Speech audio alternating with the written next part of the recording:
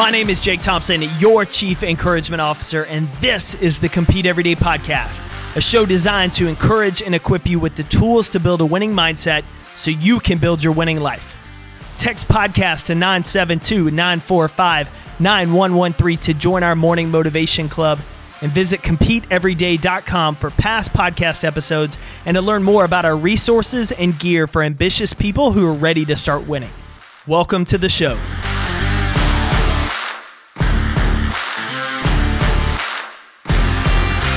How would you respond if you spent close to a decade chasing your dream? Still were active in it, still were around it, close enough to taste it, and then you made a decision that ultimately cost you that dream, that changed the rest of the course of your life. Would you become bitter? Would you become a victim? Or would you use that rock bottom moment to become a stepping stone to add value and give back?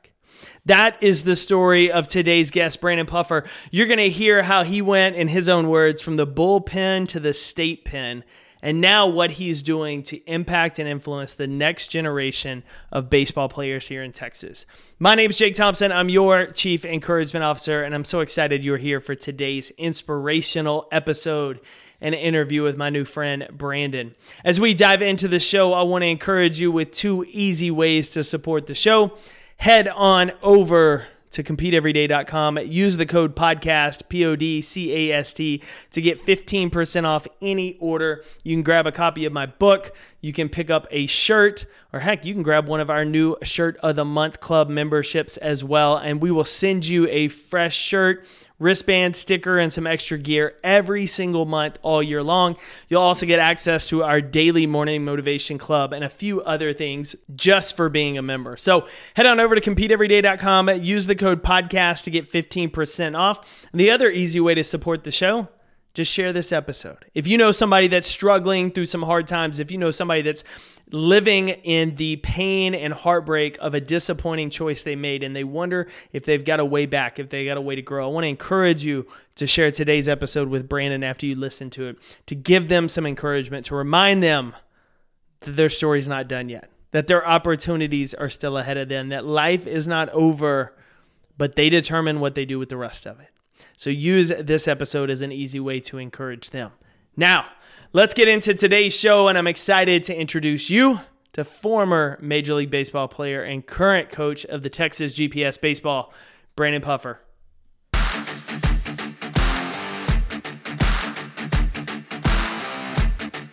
Hey, thank you, Jake. So great to be here, man. Thanks for having me.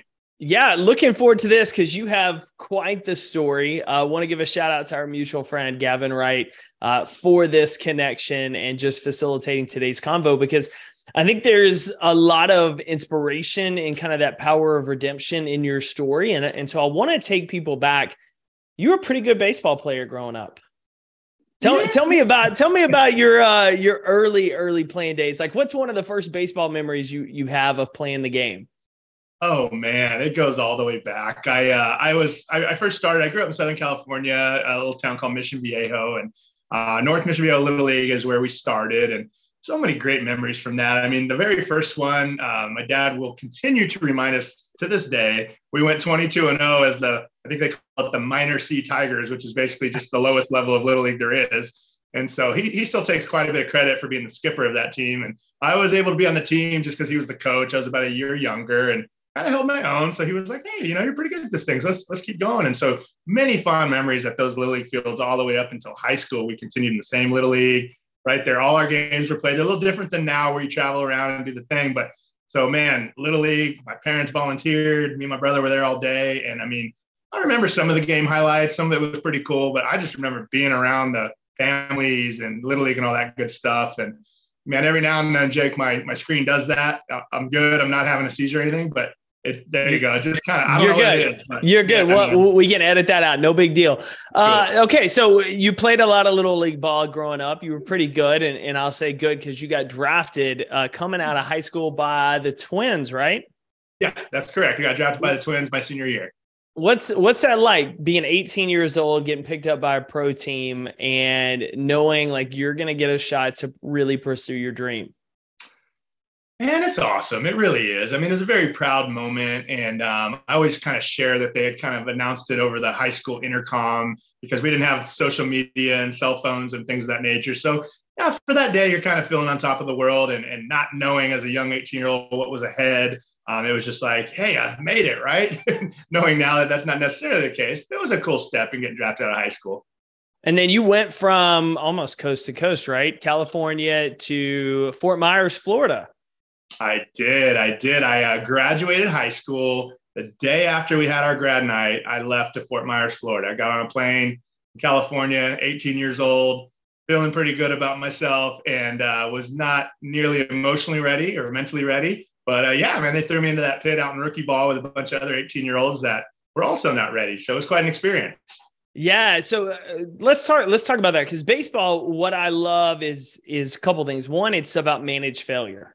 Like you're going to have bad days and you're going to have failure out there and you're going to do it in front of a lot of people. Whereas a lot of us, listening, you fail at something, you mess up. Not many people know about it. It's not out there, but you're doing it with ballparks full of people watching you. And especially at 18, 19, when you were, I would say sometimes we can be driven by an immaturity and an ego gets in the way of that. How did you handle the adjustments going from high school ball to that rookie ball, knowing there's always learning curves to that next level? And how were you able to maintain the continual pursuit of getting better versus getting caught, I would say, complacent that you, quote, made it because you got drafted? Yeah, Jake, honestly, great question. And I didn't handle it very well at all, especially in terms of, like I mentioned, the emotional, the mental aspect of it. Kind of paralleling my life, being talented and gifted at baseball, kind of coming up. I also had, a lot of addiction in my family, which I certainly picked up. So for lack of a better term, those demons that I was fighting. And so when I got out on my own with all this freedom and didn't really have a strong backbone or didn't know what to do, I just didn't handle it well. So on the field, I was in my happy place, right? I was out with the guys, in the locker room, clubhouse, on the field, great. And then every time I had downtime, I just didn't handle it well. My off-the-field habits were not good. I was essentially had a great opportunity that so many people would relish, and I just wasn't. I wasn't taking it seriously as I needed to. I would kind of battle that through my whole career, get better at times and worse at times, but especially early on. I mean, I treated it more like a playground than an opportunity or a job that I had. And it definitely affected me early on. Yeah. So let's talk a little bit about your minor league career. Cause I know it took a little while before that first call up. You played some independent ball. For fans listening that maybe aren't as familiar with baseball, it's not like the other sports where you get drafted and like day one, you're at the top. Baseball, you got to work through rookie ball and A ball and multiple single A, double A, triple A to usually get a shot up there. And that can take years. In your case, it took years. Some guys you probably played with were lifers in the minors as well. And so take us through a little bit of that journey, working your way up to that first call up and how, going on almost a decade before you got a shot at the show, how you still, despite kind of everything going on outside of baseball in your life, you still had hope that I'll still maybe get a shot at the bigs and I'll keep chasing it for now. Yeah, man, it brings a smile on my face just thinking about that. And I actually just got the chills thinking about that because those were the great memories, man, that quote unquote, the grind of the minor leagues. And I think the mindset was just, this is what I've dreamed about my entire life. There's nothing I'd rather be doing. And so, yeah, when it was tough or a long bus ride or you're not pitching well or you're missing your family, I mean, all those things are very real. You certainly go through all those emotions in the minor leagues. It was just I guess a perseverance mindset of like, this is a war of attrition. There's a lot of good athletes here. There's a lot of good players, but they're going to basically have to just rip the uniform off of me. I mean, literally until every single team says, nope, you're not good enough. I'm going to stick with this thing. And so several teams said that. I got released about 4 or 5 times, went to independent ball before I ever made it, as you said. And then, changed some habits off the field. My faith became very important to me. So I was more prepared. I dropped my arm slot a little bit. So being open and willing to make adjustments when it's like, hey, you're okay, but you're not probably good enough to make it where you're trying to go. So let me ask you that. Let me ask you, because changing your technique's a big deal, especially because it's what you're used to and probably done most of your career. Yeah. Was there a manager that started to draw that out? Was it you of like, I'm still not where I want to be? What created that transition to just be open to kind of set aside the ego of what I've always done to try something new to get to where I want to go? Yeah, I can tell you exactly. It was a pitching coach. His name is Andre Rabone. Never pitched in the big leagues. He was a lifer, Mexico, pitched a little bit everywhere, had all kinds of arm angles. Just an awesome man. And I was in Charleston, West Virginia, 1998. I was on my third organization. I'd been released by the first two, and I was struggling again. And so, yeah, he basically what happened was, Jake, is my arm was killing me. I had bicep tendonitis from throwing over the top. And I was just flipping balls in sidearm as we were shagging batting practice. And he came wobbling out. He had a fake hip. So we still talk to this day, but he came and his little waddle out. And I'm like, oh man, he's coming my way. And Andre said, Puff, what are you doing? Why are you throwing like that? I said, man, my arm hurts. He goes, you ever think of pitching that way? Oh, Dre, I can't get it in right now. I can't get my arm on top. So he confided in me and said, hey, last week, one of my buddies had just been released off the team. And that's always a bummer. And he said, your name came up in the conversation. And so it's like, if you're an A-ball and, by this time you're probably about 24 years old, you're still an A-ball and you about got released for the third time, hopefully you're humble enough to go, okay, what I'm doing isn't quite working. It worked to get here. And I think that's what holds you back, right? You're like, well, this is what got me here. But then, okay, now we got to adjust and evolve. And so I said, Dre, I'm open. You tell me what you want me to do. And we threw a little bullpen on the side the next day, let my arm settle down a little bit. And literally the next game, I asked him, I said, so if you guys put me in the game, what am I doing? He goes, drop it down. And so I learned on the fly in the middle of an A-ball season. And fortunately, it was a little more effective for me. My arm responded better that way. And so, yeah, had I not dropped my arm angle, got 10 more years after that, I would have been done pretty shortly after that. So that was a great break for me. I was about to say, not only that, but it's interesting. You were throwing it a specific way because of injury and your shoulder flared up, and that ended up being the way that got you to that next level. Yeah. I'm curious on a couple of things before we get to kind of that first call up is you've changed your technique. You're working through this process, but as you're going, it's a battle of attrition, but guys you've built relationships with, you see them fade away. You see them out of the game. How did you, I would say, continue to stay focused and not get too down as you watch people you'd built relationships with lose their opportunities? Yeah, I think similar to the answer that I had for you previously was just I had a set mindset going into it that, again, I was just not going anything that I could control. That's what I was going to focus on. And I had a my mom and dad were very positive, very encouraging. My mom was a triathlete. I watched her, do a lot to sacrifice around the family and still get her training in and things of that nature. I think some of those seeds were planted of just like, hey, you gotta do some things you don't want to do to get where you want to go. And so as that happened, I would just, thank God you keep in touch with your teammates and build relationships. But I would honestly just have to go, okay, that stinks, but I still have a job to do and I need to get to work. And so sometimes that would even, you take things for granted occasionally. So when something like that would happen, you go, oh man, we're in our little groove here thinking everything's good. And at any moment they can tap you on the shoulder and it's all over. So let's give everything we have every day for that opportunity. Yeah, I was about to say that's a frequent wake up call to the scarcity of those opportunities. So flashing forward, it's April of 2002. You're in AAA, I believe, with the Astros when you get a chance to get called up. And I read in another interview, like you're walking into the clubhouse, and at that time it's Bags, it's Biggio, it's household names for those of us that grew up here in Texas playing ball. And all I can think about is a lot of our listeners walking into certain venues or arenas and feeling like complete imposter syndrome of like, I don't know if I belong here and they're going to find me out. And then in the same sense as people walk into those places, they're like, heck yeah, this is my moment. I've earned to be here.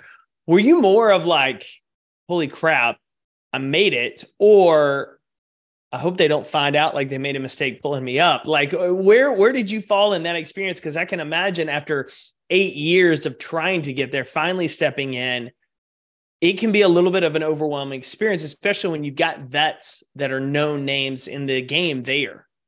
Yeah, I definitely lean more towards, holy crap, I'm here, but do I belong here? Imposter syndrome, 100%. And those guys were great. They were super welcoming. They did everything they could do, but in my own mind, getting over the battle in my own mind was the hardest part. And I'll be honest with you, Jake, I don't know if many people admit this because we're all just such tough guys and I'm coaching guys to be mentally strong and you're always better than everybody. And it's like, And I never felt like I belonged there. I never did. I got parts of a few, 3 or 4 years, whatever it is.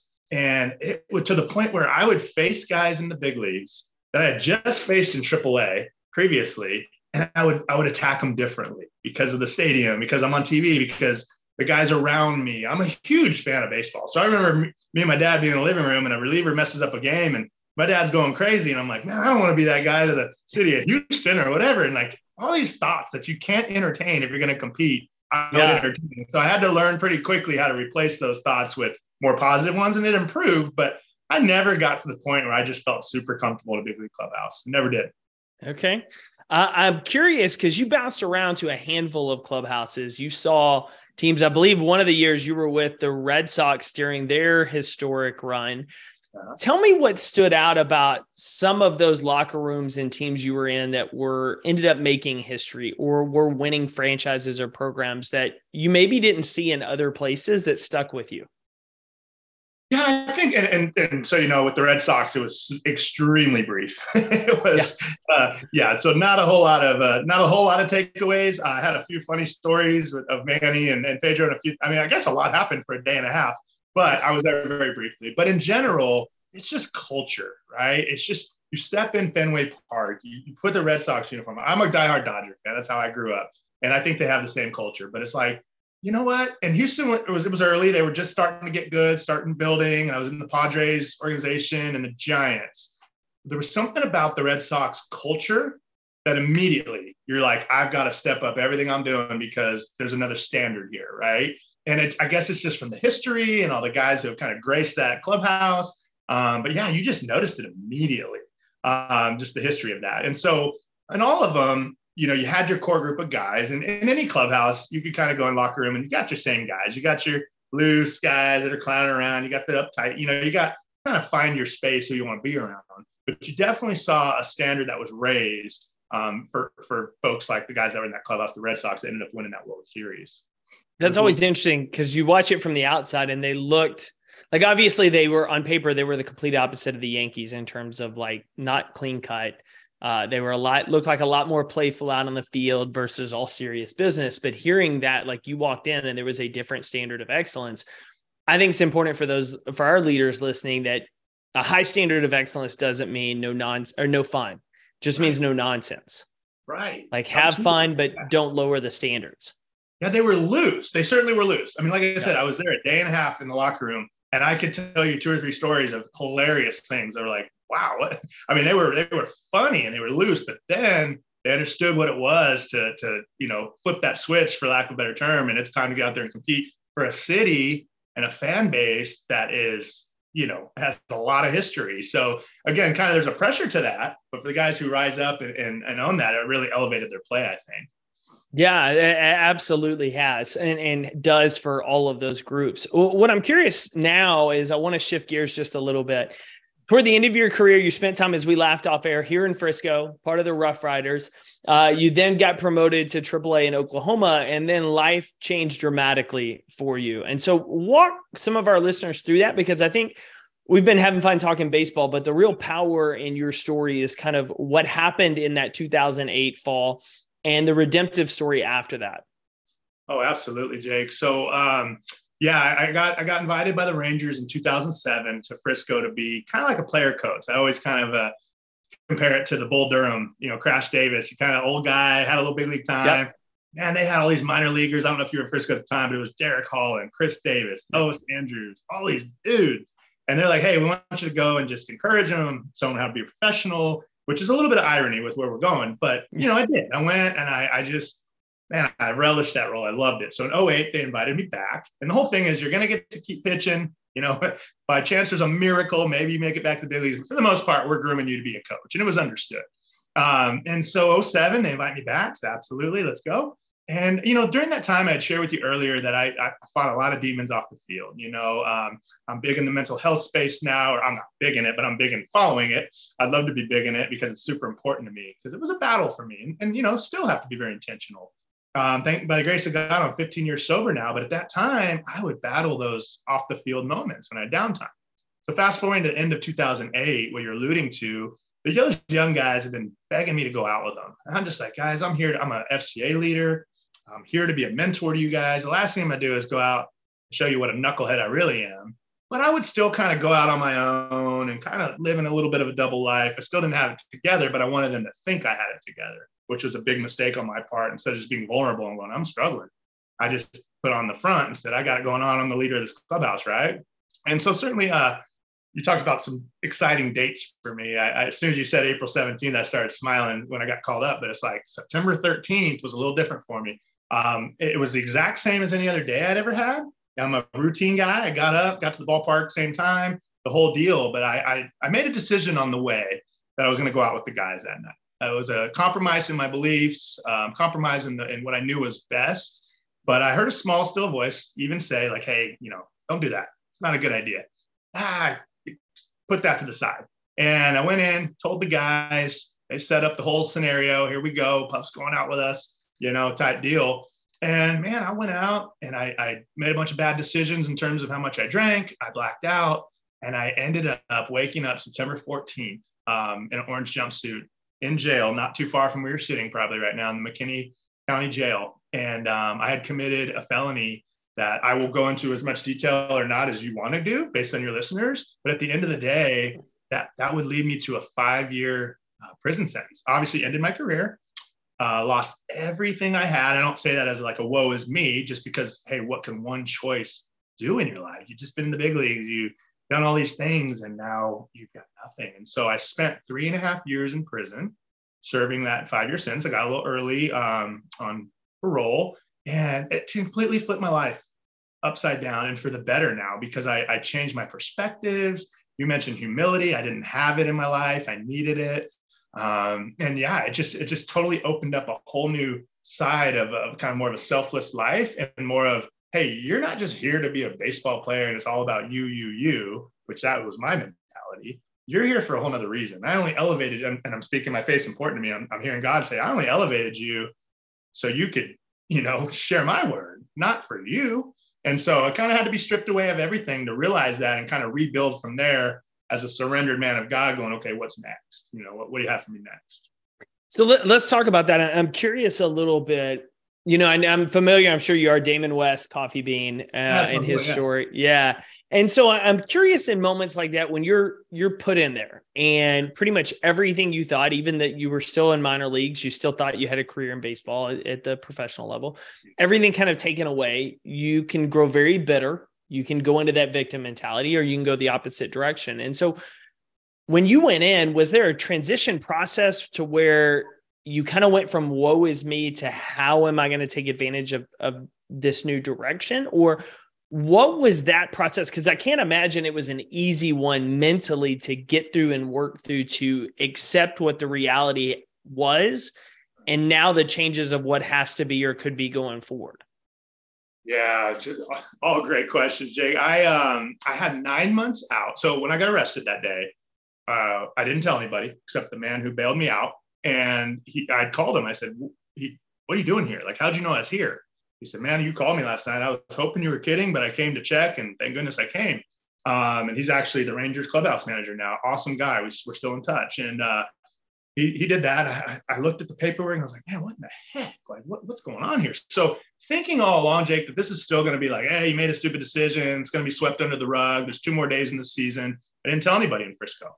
I went home, finished the season, got word that, hey, they were picking this up. It's a little more serious than you thought it was. And so from that point on, I had 9 months before I would go to a trial up there in McKinney. I'd go to trial, and I had 9 months to kind of really start preparing. And were you just at home? Like, what was it? Where were you in that process? I was just at home here in Round Rock, Texas. Teams would call, and because it's off season. I said, man, I don't know where my life's going to be. I don't know. So I took some odd jobs and just prepared. And so that was the time where it was like, please get me out of this. My prayers were like, please don't let me go to prison. Please, I'll be a good boy. Those prayers. And then when I came in the trial, this is a 5-year sentence to the Texas Department of Criminal Justice. I said, can I go say bye to my dad? Nope. Put me in cuffs, took me to a side cell. When the bars shut on that cell and they took everything from me is when I just went, okay, different prayer, not get me out of this, not whatever, surrendered, whatever you have me to do from this point forward. And I took that mentality. I didn't know Damon's message at the time. He came and shared our organization. I was so blessed to have him out, and we're good buddies. But I fortunately chose right then to be a coffee bean. And everybody told me, you're going to have to be an egg. You're going to have to get hard, and you're going to have to ride with your race and join a gang. And I'm like, nah, I'm not doing any of that. And I'm also not a soft guy. Fortunately, I was not raised that way. So I'm like, I'm not going to be taken advantage of, but I'm going to respect everybody. I'm going to ride with God. I'm going to work on myself, my cognitive intervention, all these things, and figure out how I can be a better man moving forward. Now, of course, there were hard times, and it was a mental battle, and it was tough. And you just had to lean in. I had to lean into my faith, and I had a great support system. But I think where it really hit me, Jake, is after 9 months in prison, I saw parole. And I'm thinking, oh man, I got Nolan Ryan wrote me a letter of recommendation and all these guys, and I'm getting out of this thing, right? I'll see you guys later type deal. And they said, you got a 2-year set off. So excuse me, what does that mean? So that means we'll see you again in 2 years. Basically, no chance you're going anywhere for 2 more years at least. And so right then I was like, this is my new normal, and I need to have the most positive effect I can have while I'm in here. So that's what I tried to do. And I had some good opportunities to hopefully be a positive influence to some folks. And many of them were very positive influences to me as well. I learned there's some great men with great talents and gifts and intelligence in prison that just made a really bad choice. And 99% of the time, it's because they were under, the influence of drugs or alcohol, not in their right mind. And that's unfortunate. Some of those guys I met are still in there, and they're not going to probably ever get out. So really powerful on how that one decision can change everything. Yeah, it sure can. And so eventually you got out on parole. You had a chance to kind of start life over. But at the same time, it probably feels like you've got this big kind of mark stain on you. I'd say it's scarlet letter, even though it's a very different one. How was that? Because I think, with a lot of people, something happens to us, and obviously not to the degree of that, but people are always worried of what other people are going to think of them coming out. And I am not going to go anywhere. I'm going to stay tucked away. I'm not going to be involved in anything. I'm just going to avoid giving anyone a chance to think anything about me. You've now gotten very involved in the baseball scene in Texas and down there in the Austin area, working with a number of groups. And so I'm really curious on your end, what were those first few weeks like after? Man, hard. It's been difficult, Jake, to be honest. Obviously, I was just elated. I mean, my parents came and picked me up, and it was just like, oh, but I mean, I was way behind on technology, on all these different things. I mean, there's all these funny jokes in my family now. They weren't. Yeah, because you were in it. What year? What years were you in? I was in 09 to 11, 12, 13, I think. Okay. And technology is changing faster and faster every year. Everything. And they still make fun of me I had this little flip phone that was my grandma. She passed away when I was in there. And so they're like, hey, let's start with this. And I thought when you flipped it closed, it shut off, and it didn't. So I would be on very important phone calls with my new parole officer or, whatever. And I'd be like, oh, he sounds like a real jerk. And they're like, no, it's not off. And so all these little running jokes, they still talk about it. I'll never forget, we drove through Starbucks immediately, and I was on the phone with my brother because he couldn't come with them, but I was just happy to be able to call him. And I'll be honest with you, Jake, prison riots, the conditions, the crappy beds, the being treated like a dog, all those things stink, but not being able to just hug your family and talk to them when you want to is the worst part, 100%. And so I was just texting and calling, and I ordered my Starbucks order, and it was some Java chip Frappuccino with mint, whatever. And he's like, dude, it's like riding a bike for you ordering coffee. So he was just surprised that happened. But man, it was very difficult. And back to your kind of original reason for the question, it was all the things you said. I would run into people, and I would just assume they just know. It's all over me. I just have to tell them, I just got out of prison. I messed up. And then eventually you kind of work your way back into where, you just start, some people show trust in you, and you earn that back, and you work your way to it. But it really starts with the change of behavior and humility. That's the thing I could say. I took a very humbling job actually at a baseball stadium as kind of a maintenance worker. I was like, man, I'm back in baseball, kind of, but I had to do some humbling work. And I think we're however many years out now. And like you said, redemption's been incredible. I read a tweet just this morning, that somebody tweeted out about knowing who lives by you. And you'd be surprised how many people have records, check everything. And really mean tweet, which I get. I have kids, I have a family. I always check. I want to know. But it really hurt me. I was like, man, but you also got to get to know the people, and there's different circumstances. And I'm out here trying to, and it wasn't geared towards me. I don't even know the person. And I had a rough morning. And my wife's like, are you okay? I'm like, just really hurt me. Like that I still carry this, and after all these years. So my point being, it's gotten so much better. But when you carry those titles, convicted felon, to register, all these different things, it's like, it's hard, but it's part of the consequences. And you just have to, I could never ask for more than what I've been able to do with this youth and high school nonprofit, this program. With my record, you shouldn't be able to do that. So I think it's just all God first, and then just a good support cast and people going, okay, we're willing to give a second chance if we see a change in behavior, right? If you're not humble, you're not owning your stuff, no one's going to look past that. You're going to be, you're going to be held down. But if you own it and you're humble and you move forward and try to use your story to encourage people, I've just been blown away at how much grace people can show. It's been absolutely amazing. Yeah. So, and I'm curious, tell us a little bit about the work you're doing now with GPS, because I'm really interested in how that started. Because it would take, similar to you being a parent, like it would take parents being like, I don't know about this, to let's give him a shot, and people giving you that opportunity. That's exactly what it was, Jake. I was working at the Dell Diamond here in Round Rock, AAA affiliate for the Rangers. The Ryan family stood behind me. They said, hey, we don't have much of a job right now, but we can offer this. This is great. I was pressure washing, staining, cleaning up, doing whatever they needed me to do and loving it, like every bit of it. And somebody asked me, they said, hey, you used to get pitching lessons, right? And I think it was like the GM at the time, George King. And he said, I got a parent that wants you to do a lesson with their kid. Immediately, what you just said, I was like, why would they want me to do what? Don't they know what I've done? Don't they know what I've been through? And I just kind of got over that and said, sure, I'd be happy to. And it went well, and they wanted to do another one. And then that kind of word spreaded. And so it was a little bit, couple private lessons here and there. And then, I ended up getting promoted there as a baseball outreach coordinator. Again, just them showing trust and faith was amazing, because you're like, wow, they're willing to kind of do that and put me out there like that. And I built a team or two through them. Ended up that they were so focused on the AAA team that this thing was taking on its whole new life of its own. The guy who helped me start it, Brian Gordon, and I just took a leap of faith and started our own program, and just started with a team or two. And then we've got great men that coach and lift them up, like your boy Gavin. And they ended up going, hey, they're doing something special over here. Now, I am sure that there's been plenty of families that said, no way, we're not going over there. And I'm 100% sure, because they tell me all the time, that there are competitors that go, hey, you don't want to go play over there. Look that guy up. Look who's running that thing. So that's where I run into the most issues, to be honest with you. Just someone feels a little threatened by our program, and they just kind of throw that out there like, hey, and then they embellish on it a little more like, oh, you don't want to be over there. It's scary. And so that stinks. I mean, it hurts. And but it is, again, it is what it is. It's on my head right now. And I could not ask for more, though, of what has been built in GPS. And it's so much bigger than me. I mean, the men coaching are everything about it. So it's just all our coaches doing a great job.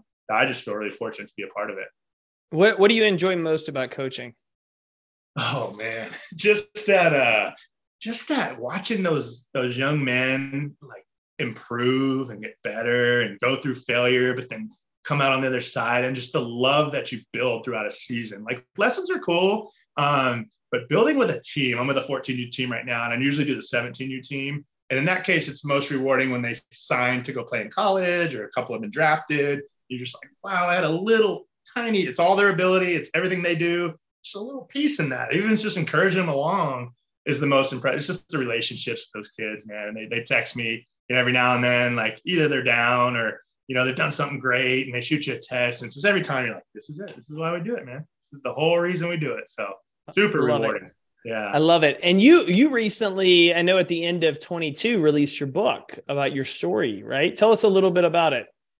Yeah, absolutely. It's called From the Bullpen to the State Pen. I actually came up with that title when I was in the state pen. And, I had a whole bunch of journals that I took while I was in prison. And so it's some excerpts from my journals, kind of the growing up. And then, I guess the lessons that I've learned in pursuing that big league dream, but even more so, that fall from grace and hitting rock bottom and how you kind of recover from that. So really just hoping to encourage, folks who have either made a really terrible decision and they carry the guilt and shame that, hey, there is life after this. I know it doesn't always feel like it, because I felt that, but there can be life after this. And here's what's helped me. Or those, especially those youngsters that aren't quite going down, they're heading down that path, but they haven't quite gone there. And it's like, hey, I had some warning signs before this. Yes, it was one bad night, but there were some warning signs in high school and other places. So let's pay attention to those. And you don't have to go through what I went through. So it's been really cool. It's just kind of another way to get my story out there on maybe a little broader spectrum, and something for my family to have as well. I love it. I love it. And we've got links to not only your website, but the book in the show notes. So for anyone listening, all you got to do is click the link in the show notes to pick yourself up a copy. Brandon, man, I appreciate so incredibly you coming on the show and just being vulnerable enough to tell your story of the rise, the fall, and now the rise again of making an impact on others. So appreciate you taking the time to join the show. Oh, Jake, such an honor, man. Thank you so much for having me. Thanks for tuning in to another episode of the Compete Everyday podcast. To get in touch with the team, drop us an email to podcast@competeeveryday.com. And to find out more about our resources, content, and gear that will help you build that winning mindset so you better compete for your best life, visit competeeveryday.com.